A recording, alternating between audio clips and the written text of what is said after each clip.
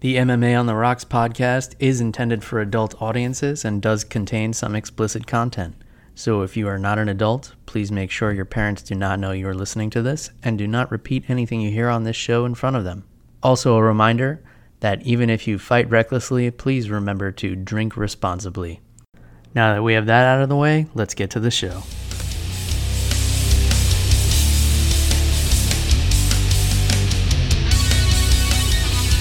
Welcome to MMA on the Rocks. My name is Bill Welker. You are listening to episode 169 of the podcast. Today is Monday, believe it or not, December 16th. Apologies for not releasing an episode on Sunday like usual, but I was busy. The animal had a cough. He still has a cough, but he's going to power through it tonight on a Monday. I usually like to put these out on Sundays, so I'm not influenced by anything else that I listen to, and I'm only giving you guys my opinions. So I tried not to consume any MMA media today, and I don't like to give you guys any opinions that have been swayed. But in any case, here we go. Let me introduce my co-host, all the way from coughing and sneezing and the dark depths of his bedroom in New Jersey, is Jeff, the animal Wilson. Jeff, Mama Soup helped clear up that cold a little bit, kid. What's going on? A little bit, but we're in bad shape, Bill. So I'm on some antibiotics. The first thing the antibiotics did was give me a fever and make me puke. So I assume they're working, Bill. But anyway, we got some sleet coming down in Jersey. We're supposed to get hit by this snowstorm. I doubt it. I doubt it'll happen. But I got 2 weeks coming up, little vacation. So I'll use that to recover. And then hit 2020, I'll hit the ground running. Bill, what's going on in your neck of the woods? Well, definitely no chance of a snowstorm. I got the AC cranking right now because it got like humid out of nowhere again. It's halfway through December, 80 degrees Florida today. You took a sick day today, Jeff. I took a sick day too, not for myself, but because my daughter woke up with a fever, so I can't send her to school. So we hung out and watched Elmo all day, which did help me stay away from the MMA content. But, that's never fun. She was super clingy and grumpy last night, and turns out it was for a reason. So little one is sick. So that means daddy takes a sick day. I don't take a sick day when I'm sick, Jeff. I got to take a sick day when the kid's sick, though. Yeah, you don't want to be that asshole parent that sends your kid to school when they're sick and then everybody else gets sick, because I hate those parents, because it happened to me a lot. But in any case, I promise you guys I wouldn't turn this into a parenting podcast. So let's talk about some fist fights, shall we? UFC 245 from the T-Mobile Arena in Las Vegas, Nevada, took place this past weekend. We're one more day removed than usual talking about this, but I think my old man brain can still remember what happened. Let's start at the top with the main event, Jeff. This was exactly kind of what I predicted here. A really close, really competitive fight by two of the top welterweights in the world, Kamaru Usman and Colby Covington. Colby Covington has tricked a lot of the world into thinking that he can't fight because of his little gimmick and his shtick. And I just got to say, first of all, I don't like the fact that people are hating on him so much. Like, he lost a really close fight to a really dominant champion, a guy who beat the fuck out of Tyron Woodley, who is the reigning champion for 4 title defenses. And this was a really close fight. The one judge had Colby up 3-1. Another judge had Kamaru up 3-1. And the third judge had it 2 rounds apiece going into that 5th round. So it was really close. If it had gone a distance, Colby would have lost a decision, but it would have been a split decision. And, one judge would have given it to him. So really close fight. A bit of a controversial stoppage. Just since Colby popped right back up again. What were your thoughts on the fight, Jeff? And you think the stoppage was early, or you think it was okay by Mark Goddard? No, I think it was a good call by Mark Goddard. Covington had just taken punishment in those last 2 or 3 rounds. I'll be honest with you, Bill. I kind of had Covington winning this one on the cards if it weren't for the stoppage. But, dude, it looked like somewhere at the end of that third round, middle of the fourth round, it looked like Kamaru Usman hit Covington with this one shot that broke his jaw, dude. Mm-hmm. Covington is such a tough guy, man. Both of these guys, really. I would love to see them fight again. I thought it was really, really back and forth. It was Covington's volume versus Kamaru Usman, timing his shots, and really, really hitting Covington with power punches. I'll be honest with you. I thought Usman needed the finish here, man. Mm-hmm. I thought Covington was just overloading him with volume. But really good fight from both of these guys. I would have loved to see some more wrestling, but at the same time, I think they respected each other so much that you weren't going to see that from either guy. And I think that their stand-up is really underrated.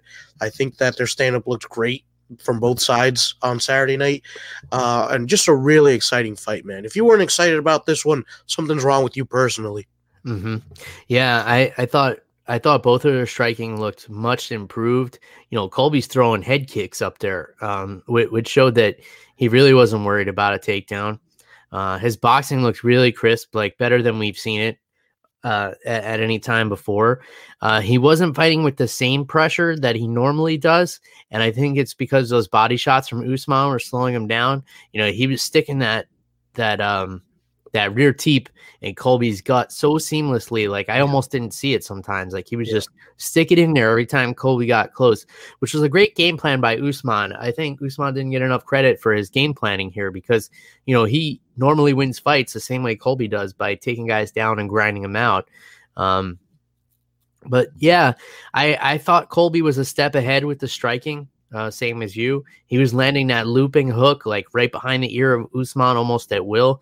The things that I didn't like seeing were what appeared to be faking injuries from Usman. The first one, the low blow where it was clearly a knee to the body, and it looked like his foot like grazed maybe above the cup area, but it definitely didn't look like a low blow to me. Now, I'm not in there. I didn't feel it, so I can't say for sure. And then the eye poke, it didn't seem like an eye poke, and from one angle, it looked like maybe Colby's pinky went in, but the eye his pinky went into was the opposite eye that Usman was complaining about. So, I mean, that's not like a huge deal. It's not like Jessica Eye missing weight by 5 pounds kind of cheating. It's just, calling a fake injury to get a minute to catch your breath. You ain't cheating, you ain't trying, I guess. The thing I didn't like, though, was that Mark Goddard showing a little bit of bias and not stopping the fight when Colby said he got poked, which makes me question the stoppage a little bit, especially because Usman landed a couple of illegal blows when Covington was in there.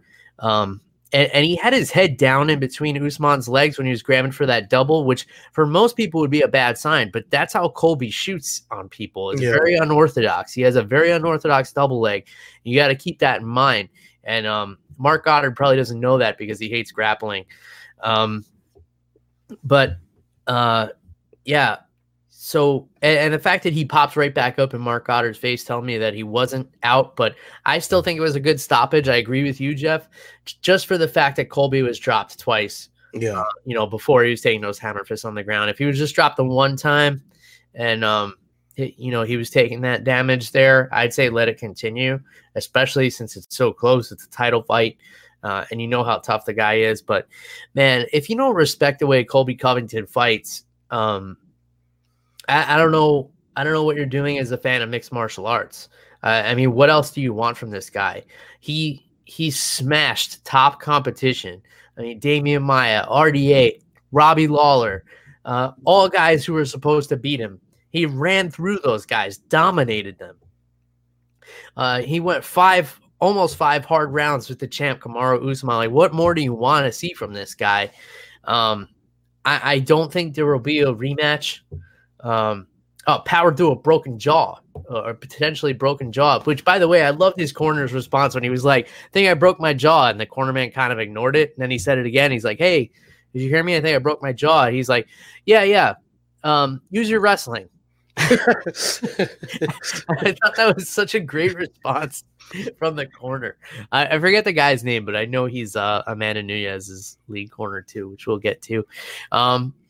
Yeah, so I thought it was a great fight. I think deserving of a rematch since it was so close, but I know we won't see that. I think the next thing should be Usman versus Masvidal, and then Colby against Woodley. We know Woodley turned down the fight against Leon Edwards, which normally I would be against. Like when you hear stuff like that, like guys don't want to take a fight, but like, come on, Woodley just lost his championship. You're gonna make him fight like a virtual nobody on their home turf in London. I could see why he turned that down too, and his response was kind of corny, but we expect that from Woodley. He's not great on the microphone, but yeah, I see why he turned that fight down. But there's heat between Covington and Woodley. I'm sure Woodley doesn't mind taking a little more time off, waiting for Covington's jaw to heal up. You know they're gonna build a fight up. They're gonna talk a lot of trash and put it on the same card as Usman and Masvidal. What do you think about that plan, Jeff? Yeah, dude, I love it. Let's go for it. And Bill, I just wanted to add something. When you were talking about the eye poke that Usman may or may not have faked, it was interesting because when that happened, Bill, I thought that Colby Covington might have been able to finish Kamaru Usman in that exchange. He was making Usman move backward. He had just hit him with some really hard shots. And right when Covington was going to swarm him, that's when Usman kind of called a timeout here, saying that he got poked in the eye. And, you know, the replay did show that he got poked in the eye a little bit. But like you said, he grabbed the other eye, so it was a little weird. I'm not saying he faked it. I'm just saying look into it. Look into it. I like that. I'm the Eddie Bravo of the show, Bill. Yeah. Look into it. If we have time, I want to talk about Eddie Bravo a little later because I did watch the most recent quintet that took place on Thursday, which feels like ages ago. We got a comment from our buddy Matt Temple here. Fake news. Kamaru fake newsman. Dude, I like it. There you go. That's the title of the show, man. Fake newsman. I like the corniness from Colby. I don't mind it. He's rude and I like it, Bill. Yeah. I mean, the one time he crossed the line probably was when he was talking about Glenn Robinson, who's the former owner of the Black Zillions. Jim, I don't know if you guys watching or listening remember the season of The Ultimate Fighter where American Top Team went against the Black Zillions, who's been a staple in MMA forever, and Glenn Robinson, who is a guy who kind of, you know, paid big names to put a team together. I don't like disrespecting the dead. So I didn't even read what he had said, but just the fact that he brought him up was in poor taste. So I can't condone that. Anyway, I want to move on for the sake of time. Before we get into the rest of this card, I wanted to start off the show, and I almost forgot, with a shout out to my buddy Steve Maraboli, who came away with a gold and a bronze medal at the Good Fight tournament and is now a submission-only world champion in Brazilian Jiu-Jitsu at the age of 44 years young. So a big shout-out to Steve. You guys may know him from the MMA and Beyond podcast. The guy trains his ass off, represents Team Renzo Gracie, much like yourself, Jeff. I feel like I still represent Team Renzo Gracie a little bit. I've since left there for a couple of years now to move on in my jiu-jitsu journey, but I definitely carry a lot of tricks that I learned from that team. So big shout out to Steve, man, 44 years old, doing a sport that he picked up in his 40s. Nice. So only doing this for a couple of years, walking away with a gold medal in the gi and a bronze medal in the no gi. So the guy hasn't even trained no gi. He's still walking away with the bronze. Nice. He's like, take that, chumps. All right, so let's move on. Co-main event. I had kind of predicted this one. I had kind of seen it coming. Based on Volkanovski's style and based on what we saw in Max Holloway's last performance against Dustin Poirier. I think he showed a couple of vulnerabilities, and Volkanovski comes from such a great camp. I knew that they would be studying that fight. I don't think Max Holloway underestimated Volkanovski at all, but I think he seems to be a guy who, things have been working well for him for so long, maybe not willing to fix those little holes in his game, like checking leg kicks. The leg kicks from Volkanovski were a big factor early on in the fight, to the point where after the second round, Holloway had to fight southpaw, and then he was getting that leg chewed up. Volkanovski was a lot quicker. He wasn't getting pressured by Max. He was in and out of the pocket. The people I was watching the fight with, I went over to my buddy Ryan's house to watch the fights. A lot of people thought like maybe Holloway would steal a decision. I thought it was a clear-cut win for Volkanovski. Obviously, crazier things have happened. We saw some wonky decisions earlier in the night. But the judges got this one right, and we got a new featherweight champ. Give me your thoughts, Jeff. Yeah, dude, I'll be honest with you, Bill. And you and I kind of agreed on this. I had this 4-1, had it 49-46 for Volkanovski, but I wasn't sure if he'd done enough to mitigate a win and take the belt from Holloway. Sometimes with these judges, they're a little wonky, man. And, the decision doesn't always go the right way in these title fights, but definitely did on Saturday. I thought Volkanovski went in there with a really good game plan, chopping down Max Holloway. I'm a huge supporter of leg kicks. I think that the way you take down a house is from the bottom up. I was loving the leg kicks, especially in that first and halfway through the second round. You could see Holloway's leg, his lead leg was all red. It was getting chewed up, man. And Volkanovski, I thought he was patient in there. I thought he was really smart. Moving in and out really well. The head movement was fantastic. He was giving Holloway a lot of problems that I don't even think Dustin Poirier gave to Max Holloway. I thought we saw some very, very interesting stuff. And I don't want to say that there are holes in Max Holloway's game, but Volkanovski definitely did his homework on the champ. And he just fought really, really well, was using the distance really well. It looked like Max Holloway had a huge reach advantage just because he's a taller guy as well. And, that did not matter to Volkanovski. I think that Max Holloway would have benefited from sticking the jab in Volkanovski's face and checking some of those leg kicks. But take nothing away from Volkanovski, man. He was in there patient. His game plan all stemmed from the leg kicks. Then he was beating up the body a little bit. He got in Max's face. I thought it was a genius game plan.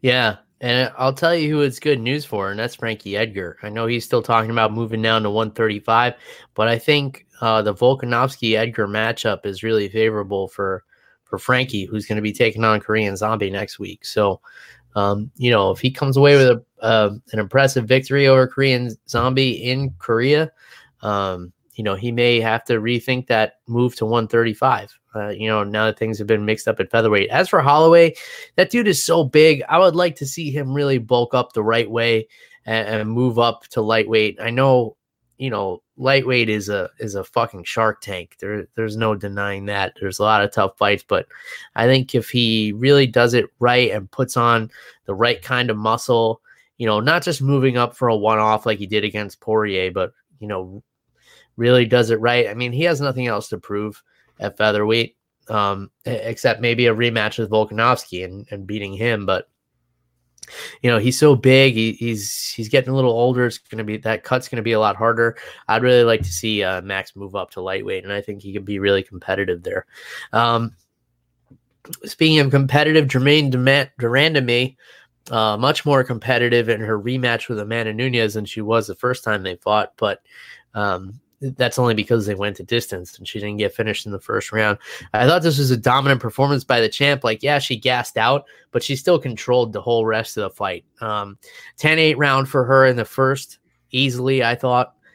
She came back and lost the second round. Credit to de Randamie for that. You know, she had a lot of good volume in that round. Another 10-8 for the champ in the third, in my opinion. And then she kind of had to, you know, conserve her energy and just hold de Randamie down for the fourth and fifth. But, you know, de Randamie didn't do anything that would warrant a rematch, definitely, since this is the second time they fought. And, you know, we got the same result. We know who the better fighter is. Give me your thoughts on this one, Jeff. Yeah, dude, Amanda Nunes coming out so explosive in that first round. And she took some damage too. Don't get it twisted. de Randamie threw some tough shots at her. There were some head kicks that maybe didn't wobble Nunes, but you knew they were doing damage. And dude, Amanda Nunes using her ground game so well. I thought she was going to finish Germaine de Randamie in the first round, actually, when she cinched up that arm triangle. And de Randamie, you know, she did a good job. She did the telephone by the ear thing. That's the right defense. But some people have such a tight squeeze that they get it anyway. And I felt like Amanda Nunes was putting that squeeze on. You know, it looked like de Randamie was fading a little bit. And then Nunes kind of went back to mount just because it looked like her arms were burning out a little bit. So great ground control from Amanda Nunes. You know, she did pretty well on the stand-up too. You know, the only thing I would have wanted her to stay away from was the clinch, because the clinch is where de Randamie was really doing some damage.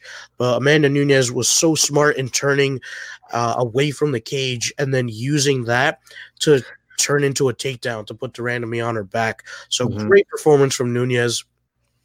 I feel like de Randamie, you know, she had her spots too, but I agree with you, Bill. I don't see this one being run back here, especially after they fought each other twice. Yeah.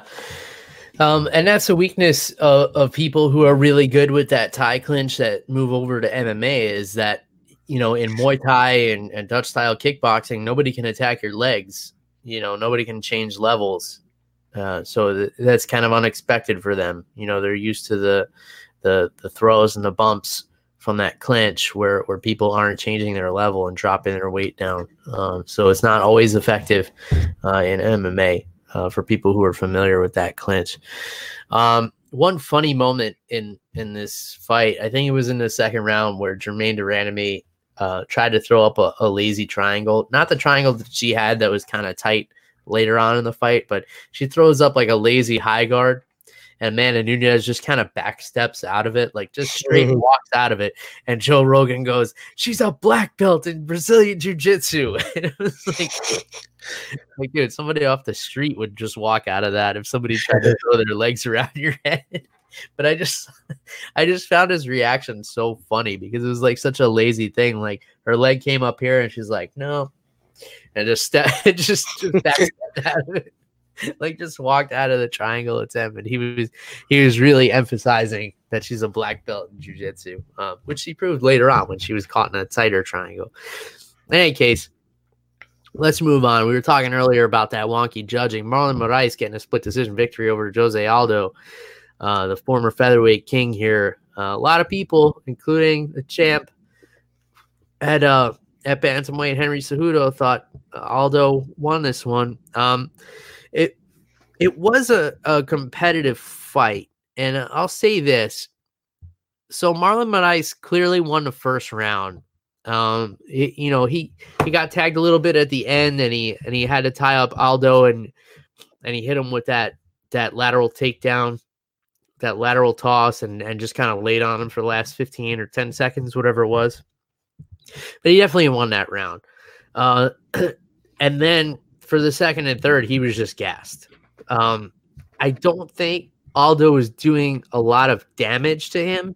He was landing more. He was pressuring. He definitely outpointed him in the second and third.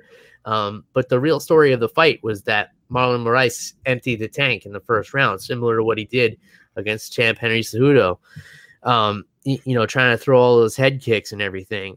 He still had a couple of flashy moments that maybe stood out to the judges. And here's the other thing. People are seeing judges are people just like anyone else. They're not immune to what everyone's saying leading up to the fight, where everybody's talking about Jose Aldo looking like a skeleton trying to weigh in.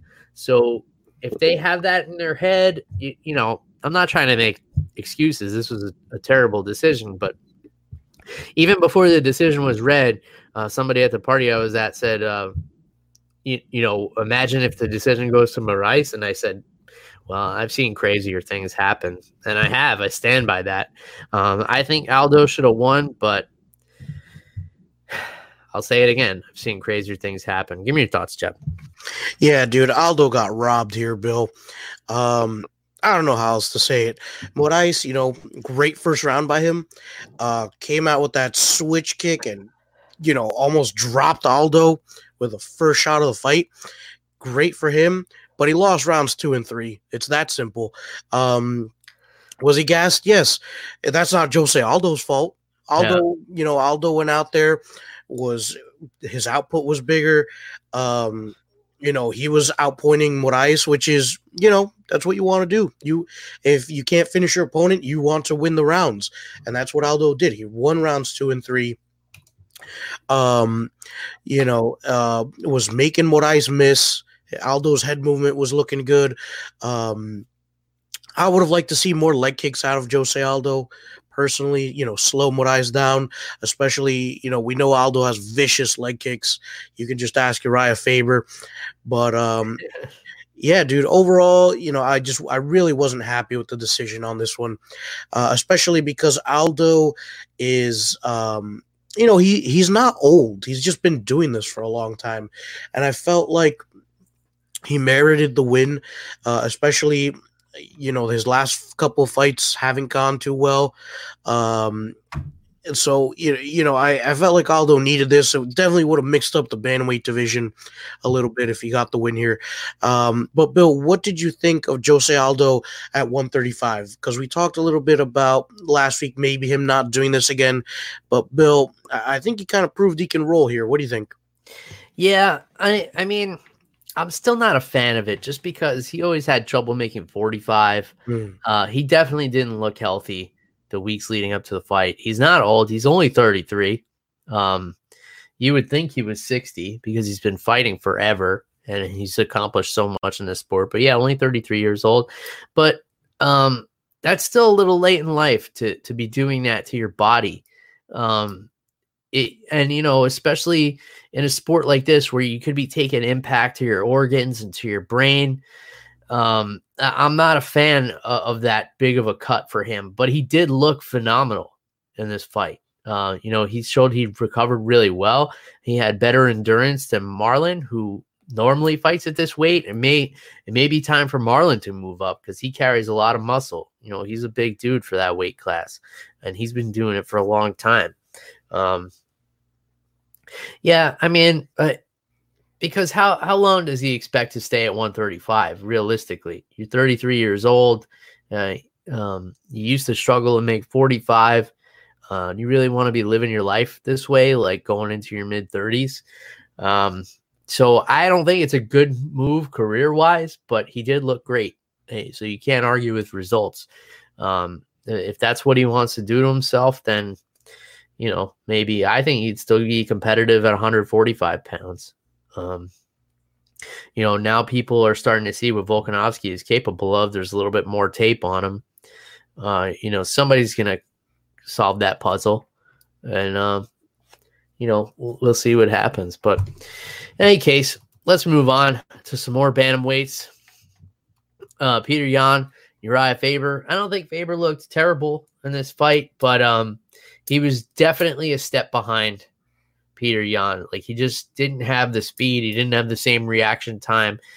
He was getting tagged up. And then, in that second round, that broken orbital, that big mouse on the side of his face. And when he got caught with that shot, he was like going over and like waving to his wife and waving to Joe Rogan.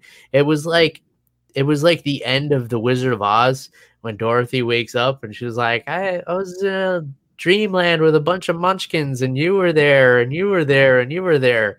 It was kind of like that.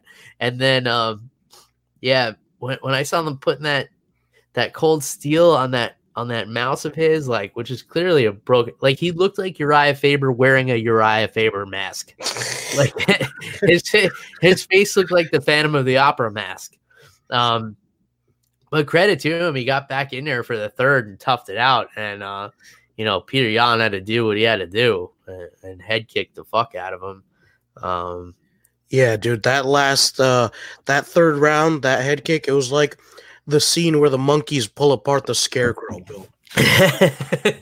Like having all these Wizard of Oz references down. It was like this. It was more like the scene when they dropped the house on the on the witch of the East. Yeah, man. I don't know. I mean, he came back. He looked good. I mean, he looks good physically for 40 years old. I hope I look like that when I'm 40, because I didn't even look like that when I was 20. So I hope somehow I have like some kind of Benjamin Button thing going on with my fitness, where I end up looking like that at 40 years old. But man, just a step behind. If his goal is to get in this just to get that UFC gold, that eluded him for much of his career. I mean, in my book, he's still a UFC champion because he was the champion of the WEC, which was acquired by the UFC. It's the same thing. That weight class didn't exist in the UFC back then. So, he was the top of all the best fighters in that division at one point. But man, it's just not in the cards, Uriah. I mean, you're a smart dude. You got a lot of businesses going on. You run a successful gym. Maybe it's time to sit down, but who am I to tell him what to do? I mean, he could get in there. He could still compete. He could still beat probably 85% of the guys in the division. I think the fight with Cejudo probably would have been more competitive than this one. Peter Yan's up and comer. He's getting better every time. In any case, any other thoughts on this one, Jeff? No, I thought Peter Yan, he went in there and, like you said, man, he was just one step ahead, a little bit faster. And Uriah Faber, he's a legend, but, time might be catching up to him. Yeah, man. Speaking of things catching up to you, Mike Perry, 4 months removed from one of the worst broken noses we've ever seen. Got his face completely smashed in by Vicente Luque. Yep. With a nasty knee. His nose was just completely smushed. Plastic reconstructive surgery. 4 months later, he's in there with Jeff Neal. Right before this fight started, I said Jeff Neal is a very technical, very stiff, very rigid fighter who throws straight punches right down the pipe, and that's kryptonite for Mike Perry. I pretty much hit the nail on the head, just mixing a few head kicks. Perry did not look like the same fighter in there. It was too soon for him to come back after an injury like that. I could see like wanting to jump right back into it just because, he's just that kind of guy. He needs to be fighting all the time, but you got to get some more sparring rounds. You got to get used to getting hit in that nose a little bit before you get in there and do it on the biggest stage. I think that definitely played a factor in him getting dropped as early as he did. I mean, nobody's knocked out Mike Perry in 1 minute and 30 seconds. That's just unheard of. Jeff Neal is a fucking stud. Can't take anything away from him. I think his style is definitely a bad matchup for Mike Perry, even if they fought before the nose injury. But I think it definitely played a factor. But he looked phenomenal in this fight. He looked pretty indestructible. And I think there's a bright future for Jeff Neal in this welterweight division. Give me your thoughts, Jeff. Yeah, dude, I think Jeff Neal's going to really tear it up in this welterweight division. Still hasn't lost in the UFC yet, if I'm not mistaken. But, Bill, you got to be worried for Mike Perry here, man. Like you said, probably not completely recovered from that broken nose he suffered against Vicente Luque. Probably shouldn't have taken this fight. But, Bill, right now he's got three losses in his last 5 outings. I mean, What do you do here? Yeah, and I think it goes a little deeper than that. I think he's lost 5 of his last 7. I'll have to pull that up, but yeah, not looking good. I mean, he's a fan favorite. Oh, absolutely. He's definitely got a following. If you're the UFC, you don't want to let that guy go because he's going to go somewhere else and he's going to be smashing dudes in Bellator or something. and he's going to be a big draw for them. So it's a tough call, but the guy's been on main cards for so long, fought Cowboy Cerrone in a main event, I think. How much can you scale him back? You got to let him go in there and knock some poor guy's head off, but you don't want to make it too obvious either because he's been in there with top competition. He's had a lot going on. He switched up camps twice. He left his camp in Orlando, went out to Greg Jackson's for a couple of fights, didn't really vibe with that group. Got back together with his girlfriend who became his wife, moved back to Orlando. Now he's back with Julian Williams, which is the right fit for him. I think, those guys are really making smart moves with him. I think maybe if he had stuck with them the whole time, we might be having a different conversation right now. But yeah, I don't think the UFC cuts him just because he's such a commodity, but he's got to be careful, and he definitely has a style. If you look at the guys who've beaten him, Max Griffin, Santiago Ponzinibbio, they all have one thing in common. They all throw those straight punches right down the pipe, and they're not. And if they get into a brawl, they know he's going to be swinging wild. They're going to be putting him right in his face. And that's what happened. But Jeff Neal, man, he's had a head kick knockout in the UFC, 5-0 in the UFC, 6-0 if you count the Contender Series. This guy's a problem in this division. And he's doing it quietly. And he's knocked out 2 wild men in a row in Mike Perry and Nico Price. Even brawled with Nico a little bit before he knocked him out. So I would like to see him tested into grappling a little bit more. I know we saw that a little bit in his fight with Bilal Muhammad, but I think once we see that, especially because of how grappling heavy the top of this division is, you got Usman and Covington and Damian Maia still, really grappling heavy at the top of the division. Tyron Woodley, I would like to see him tested against some of these guys, against a high-level wrestler. But, yeah, Jeff Neal, he's going to be a contender we're going to be talking about real soon. All right, Irene Aldana with a really impressive knockout over Ketlen Vieira. She hit her with a hook that came from fucking Jupiter, man. And this was a really impressive one for Aldana. Looking good on a big pay-per-view. Wasn't on the main card, but a lot of eyes on this on ESPN. Any thoughts on that one, Jeff? Yeah, she looked really good. She was Ketlen Vieira's a big girl, man. And Irene Aldana just hit her right in that sleeper spot, right where the jaw meets the lower jaw. Dude, really good fight up until that point too. Very technical from both sides, but Aldana, man, just landed such a tight hook. And then one more right hand just to finish the job. Really good fight. That one was really enjoyable. Yeah, man. For the sake of time, I'm going to run down the rest of the card, and you tell me what impressed you the most. It could be one, it could be more. Omari Akhmedov and Ian Heinisch in a really competitive fight. Akhmedov getting a unanimous decision there. A lot of really good wrestling scrambles in this fight. I like that one a lot. Matt Brown with a comeback win over Ben Saunders, almost got submitted, I think, in the first round, and comes back to knock Ben Saunders out. Like I said last week, this might be a loser leaves town kind of deal. Might be a winner leaves town kind of deal too. But Matt Brown, feels like his conditioning was good enough to give it another run. Chase Hooper, the young man, 20 years old, with the TKO over Daniel Tamer. It wasn't pretty, man. He had to take a lot of damage to get this one done. Survived a really nasty Darce choke from Daniel Tamer too. But wound up getting a couple of submission attempts. He sunk in a really deep rear naked choke. Tamer escaped. And then he was able to mount him and get the TKO, bust his face open. Tamer's a really experienced guy. Chase Hooper, 20 years old, said he wanted to go get M&Ms after his big win on a UFC pay-per-view.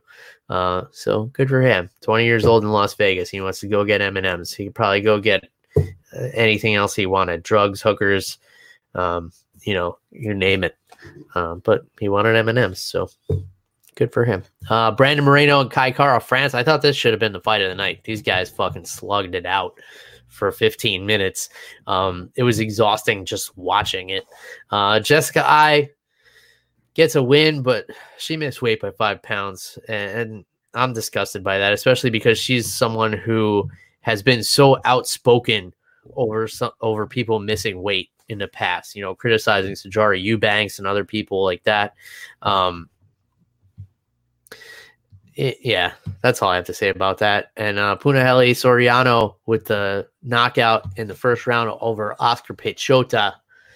So give it to me, Jeff. What's sticking out the most to you? And then we got a fan question for you too. Yeah, I'll be honest with you. I gotta give it to Matt Brown versus Ben Saunders here.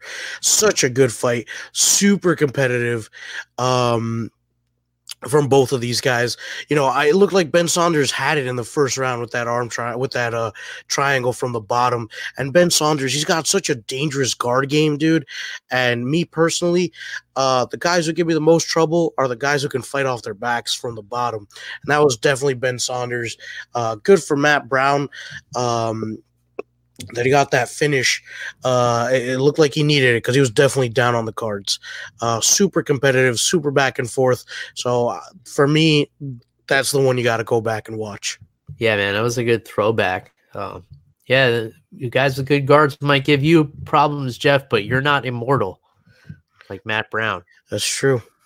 Fan question for you from Mr. Jeff, who's appeared on the show in the past. Question for the animal: what if we are the ones who are fake and wrestling is real? I'll be honest with you. I still, there are parts of pro wrestling that are real. Because I was actually watching pro wrestling last night, the TLC event, and I gotta be honest with you, I still watch it for the athleticism. I think that these guys put themselves in real danger. And as for the fake fans, stop asking to come over every weekend. How about you order the fights and I'll go to your house? How's that? I like it. Yeah, I mean, I saw that documentary, Behind the Mat. Was it called Beyond the Mat? Something like that. It came out like 10 years ago or so, and they followed up with these guys that were retired from pro wrestling. And the one guy, I think his name was Buff Bagwell, takes like 100 painkillers a day. And the guy interviewing him was like, "Why do you take 100 painkillers a day?" And he says to the guy, "Have you ever broken your neck?" And the guy was like, "No, I haven't actually." He's like, "Well, then you have no idea why I have to take 100 painkillers a day." Yeah, but these guys have it tough, especially back in the day when Vince McMahon wouldn't give any like health insurance. Before it wasn't the law to have health insurance too. Yeah, these guys, the injuries are real. These guys are fucked for life, a lot of them, especially all the drugs and steroids and partying on the road and stuff. Oh yeah, dude, right. That's why they still charge you $10 for an autograph, even though they're 65. Yeah, man. Well, that's the only income. That's how they resurrected Jake the Snake. Yeah, man. So, Bill, what do we got next week? Yeah, let's. Speaking of being on the road, UFC is going to be in South Korea, in Busan. And this is supposed to be Brian Ortega against the Korean Zombie, but Ortega tore his ACL. So he pulled out of that fight. And Frankie Edgar put off his drop down to 135 pounds and stepped up and said, "I want to fight Korean Zombie." So he must see something in the Korean Zombie that he thinks he can beat him, and it would be a high-profile win for him, stepping into a main event on last minute because he's Frankie Edgar, and he's the fucking man. And that's it. So that's what we got. Give me your thoughts, Jeff. Bill, I think Frankie Edgar's out of his mind taking this fight. It's super dangerous. He's got to acclimate to the fact that, Korea is like 47 hours ahead of us or whatever it is. I think it's years, actually. Yeah, it might be. Dude, I think this is a really dangerous fight for Frankie Edgar to take, man. Korean Zombie's no walk in the park. He's not somebody that anybody wants to take on short notice, but he's Frankie Edgar. This is what he does. This is why the UFC adores him. This is why I adore him. But I think it's a really dangerous fight for him to be taken, man. The card starts at 5 a.m. The main card starts at 5 a.m. Prelims start at 2 a.m., Bill. So you got two options. You can either wake up early or not go to sleep. Yeah. I think it's easier to just not go to sleep for this one. If my kid has a fever, I'll be woken up early. But yeah, that's tough.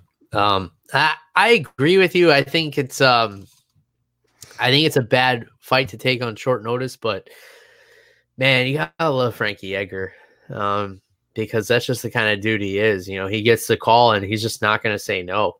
I know I was just siding with Tyron Woodley for declining the fight in London with Leon Edwards, but that's because Edwards is like, nobody besides like the people who listen to this show know who Leon Edwards is.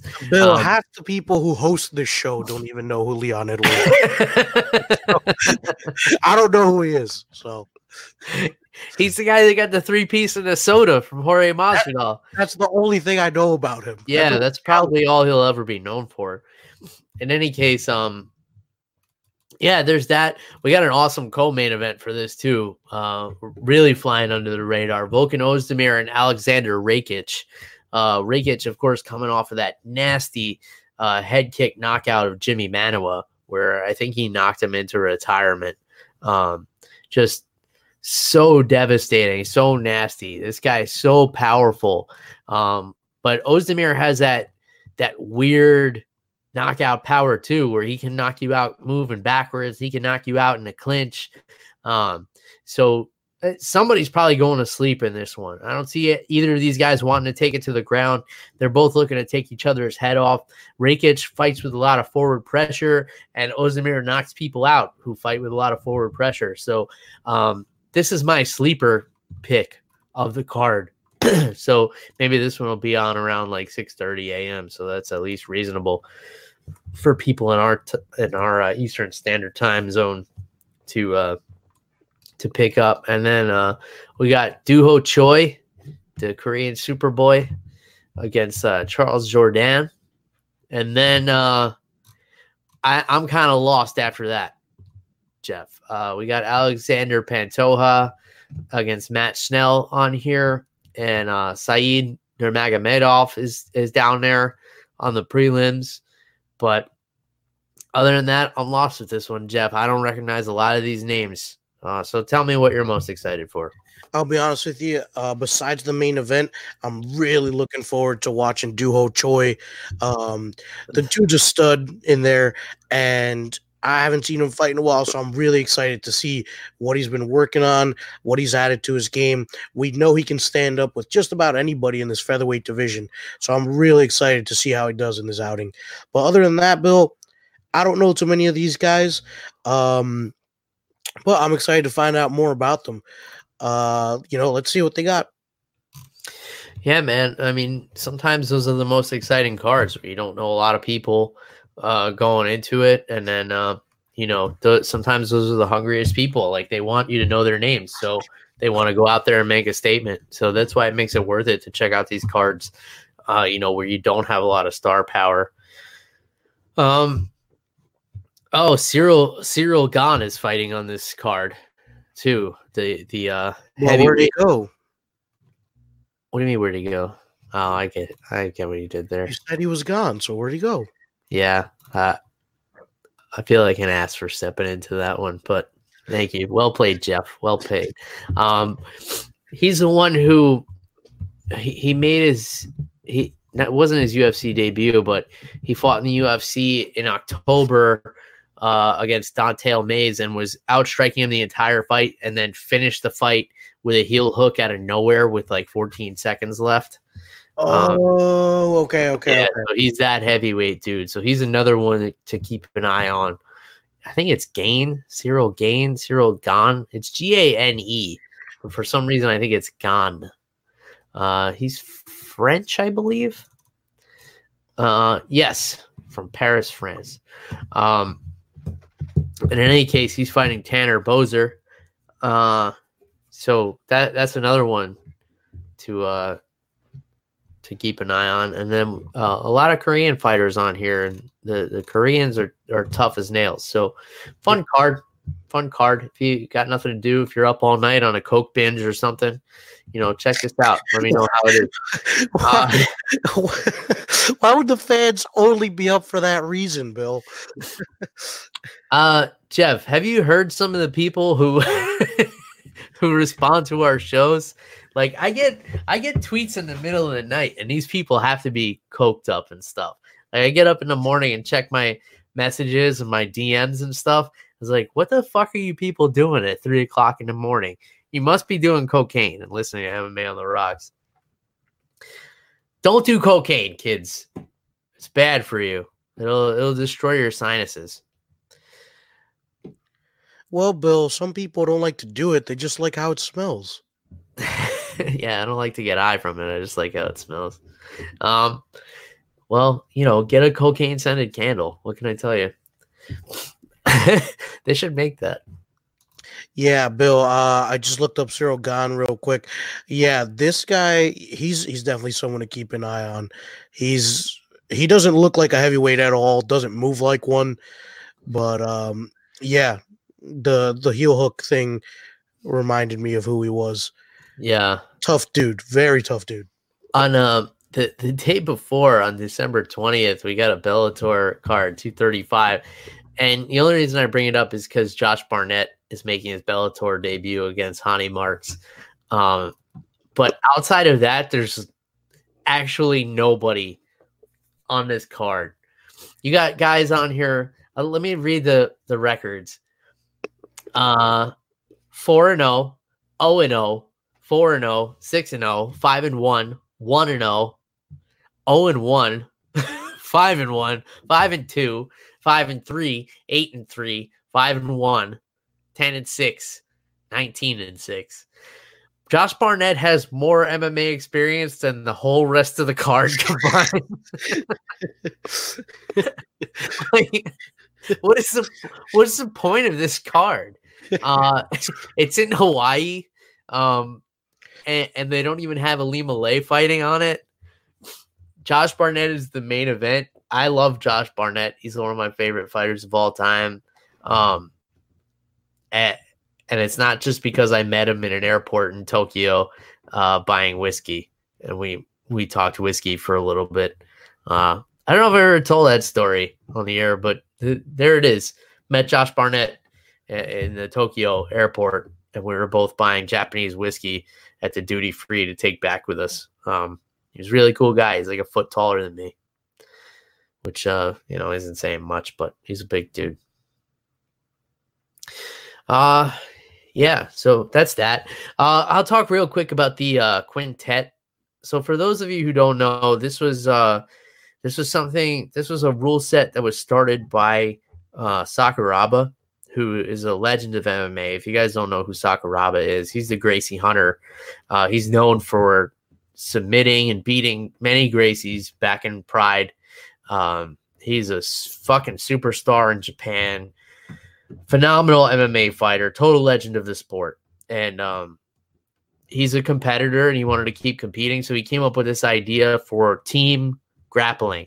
So what it is you put up a team of 5 people, and they all have to be under a total combined weight. So I think there's different rules depending where you are, if you're in Japan or wherever. So let's say it's 850 pounds. You have to pick 5 guys who are under 850 pounds. And then there are 3 other teams, and they all have to have the same guidelines. And then you could pick your lineup however you want.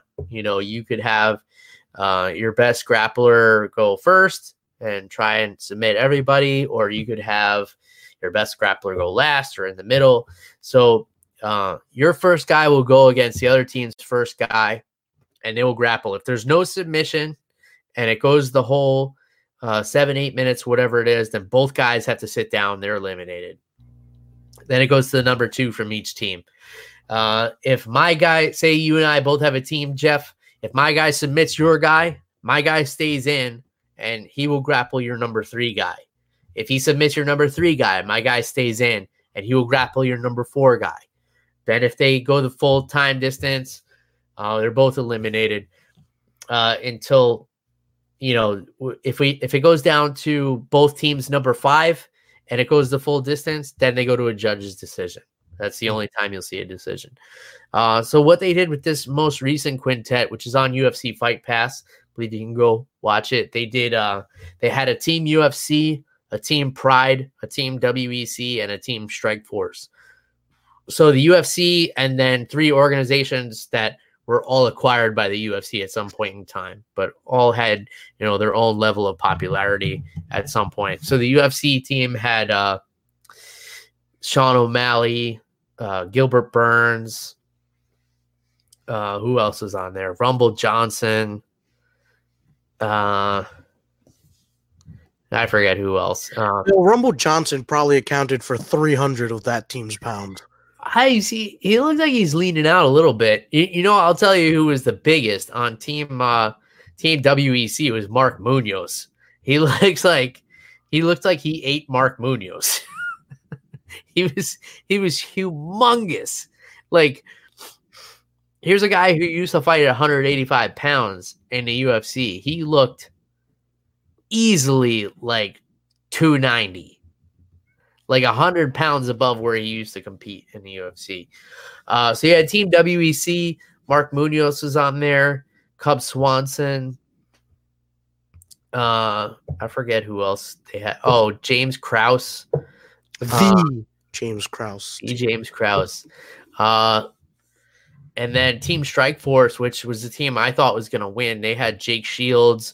They had Babalu. They had a bunch of good grapplers. Chad Mendes on there. WC. What's that? Was Gilbert Melendez on any of the teams? Yes, he was on the WEC team.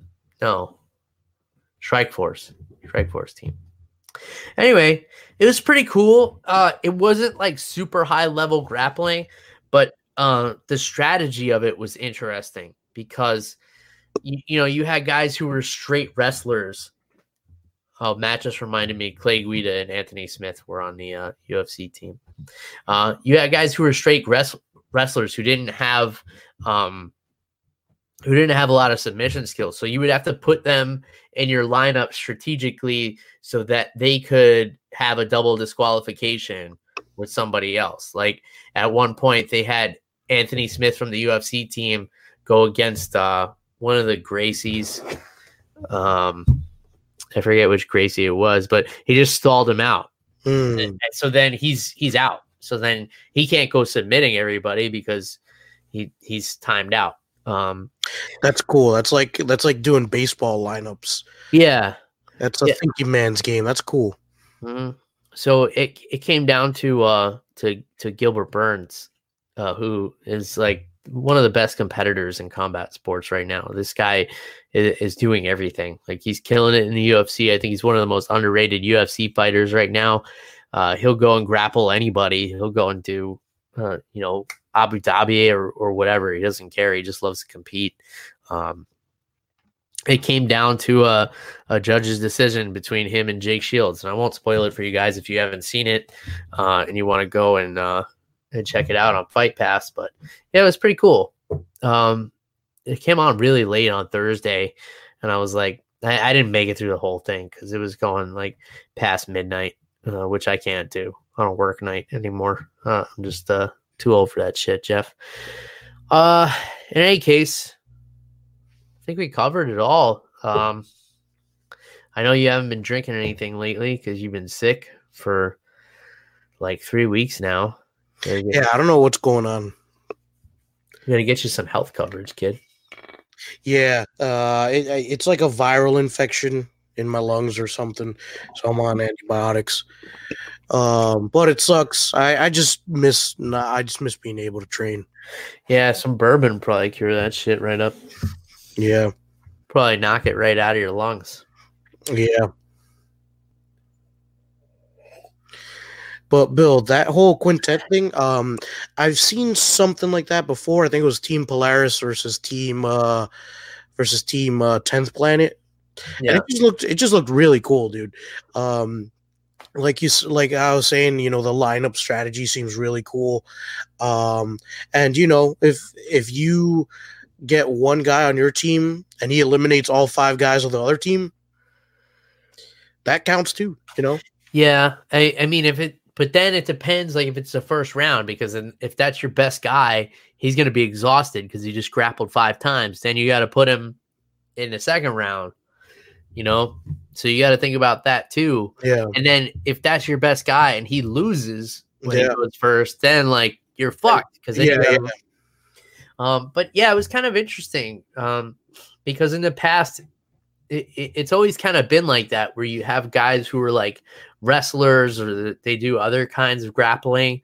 So you have them mixed in there. They're not really going to submit anybody, but they're good at avoiding submissions from the really good jiu-jitsu guys. So it definitely was an interesting dynamic. And it was cool how they did like the teams from the different organizations. Yeah. So that was fun. It was pretty cool. It was worth a watch. I found myself more interested in it than, watching a normal grappling tournament, because those things get kind of boring. Even if it's like EBI rules or stuff like that, I just can't. Like, I love jiu-jitsu. I love doing jiu-jitsu, but watching it is like, It's like any other sport for me. Like, I'd rather be doing it than watching it. Yeah, with jiu-jitsu, it's got to be the right people fighting each other for me to watch. Otherwise, I'm not going to get up out of bed for it. Yeah, especially a lot of these high-level jiu-jitsu guys like pulling guard and stuff, and I'm immediately checked out mentally. Yeah, dude. You want to fight somebody on the ground, you don't even want to take the effort to put them there. I'm done. Next, changing the channel. Yeah, I'm more of a half-guard player myself. I'm not a fan of pulling full guard. It's weird. It is weird. All right. Too many X factors. Yeah. Like X guard. That's an X factor. All right. That's enough, Jeff. We're getting off the rails here. We've gone over an hour, which is like, that's the no-go zone for us. I like to keep this thing in like 45 minutes, but we're a day late, so maybe we're a little step behind. We're like Uriah Faber against Peter Yan today. But we're walking out of this with our faces intact. So let's call it there. We want to know what you guys are thinking and drinking out there. So get a hold of us on social media. If you guys want to get a hold of the animal, it's at animal_Wilson, Twitter and Instagram. Don't forget to give the animal a follow on Instagram. And you guys know how to get a hold of me. It's at MMA on the Rocks, Twitter, Facebook, Instagram. Visit MMAonTheRocks.com. Send me an email, MMAonTheRocks@gmail.com. I'm very accessible despite my imminent fame. In any case, thanks for tuning in. Wherever you're listening, please leave us a review. Give us a thumbs up on YouTube. Give us a share. And that's it. And leave us a review. Yeah, do that too. All right. Until next time. Cheers, everybody. Goodbye.